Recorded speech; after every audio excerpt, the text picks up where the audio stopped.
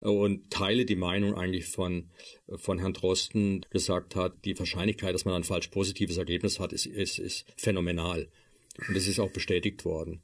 Aber es hat ausgereicht, um Menschen als Covid-Tote zu deklarieren oder Covid-Kranke zu deklarieren. Und das absolut Verrückte war, dass man wirklich schon als Kranker galt, selbst wenn man nur einen positiven Test hatte. Das öffnet auch Tür und Tor jetzt natürlich für viel weitere solche Schritte.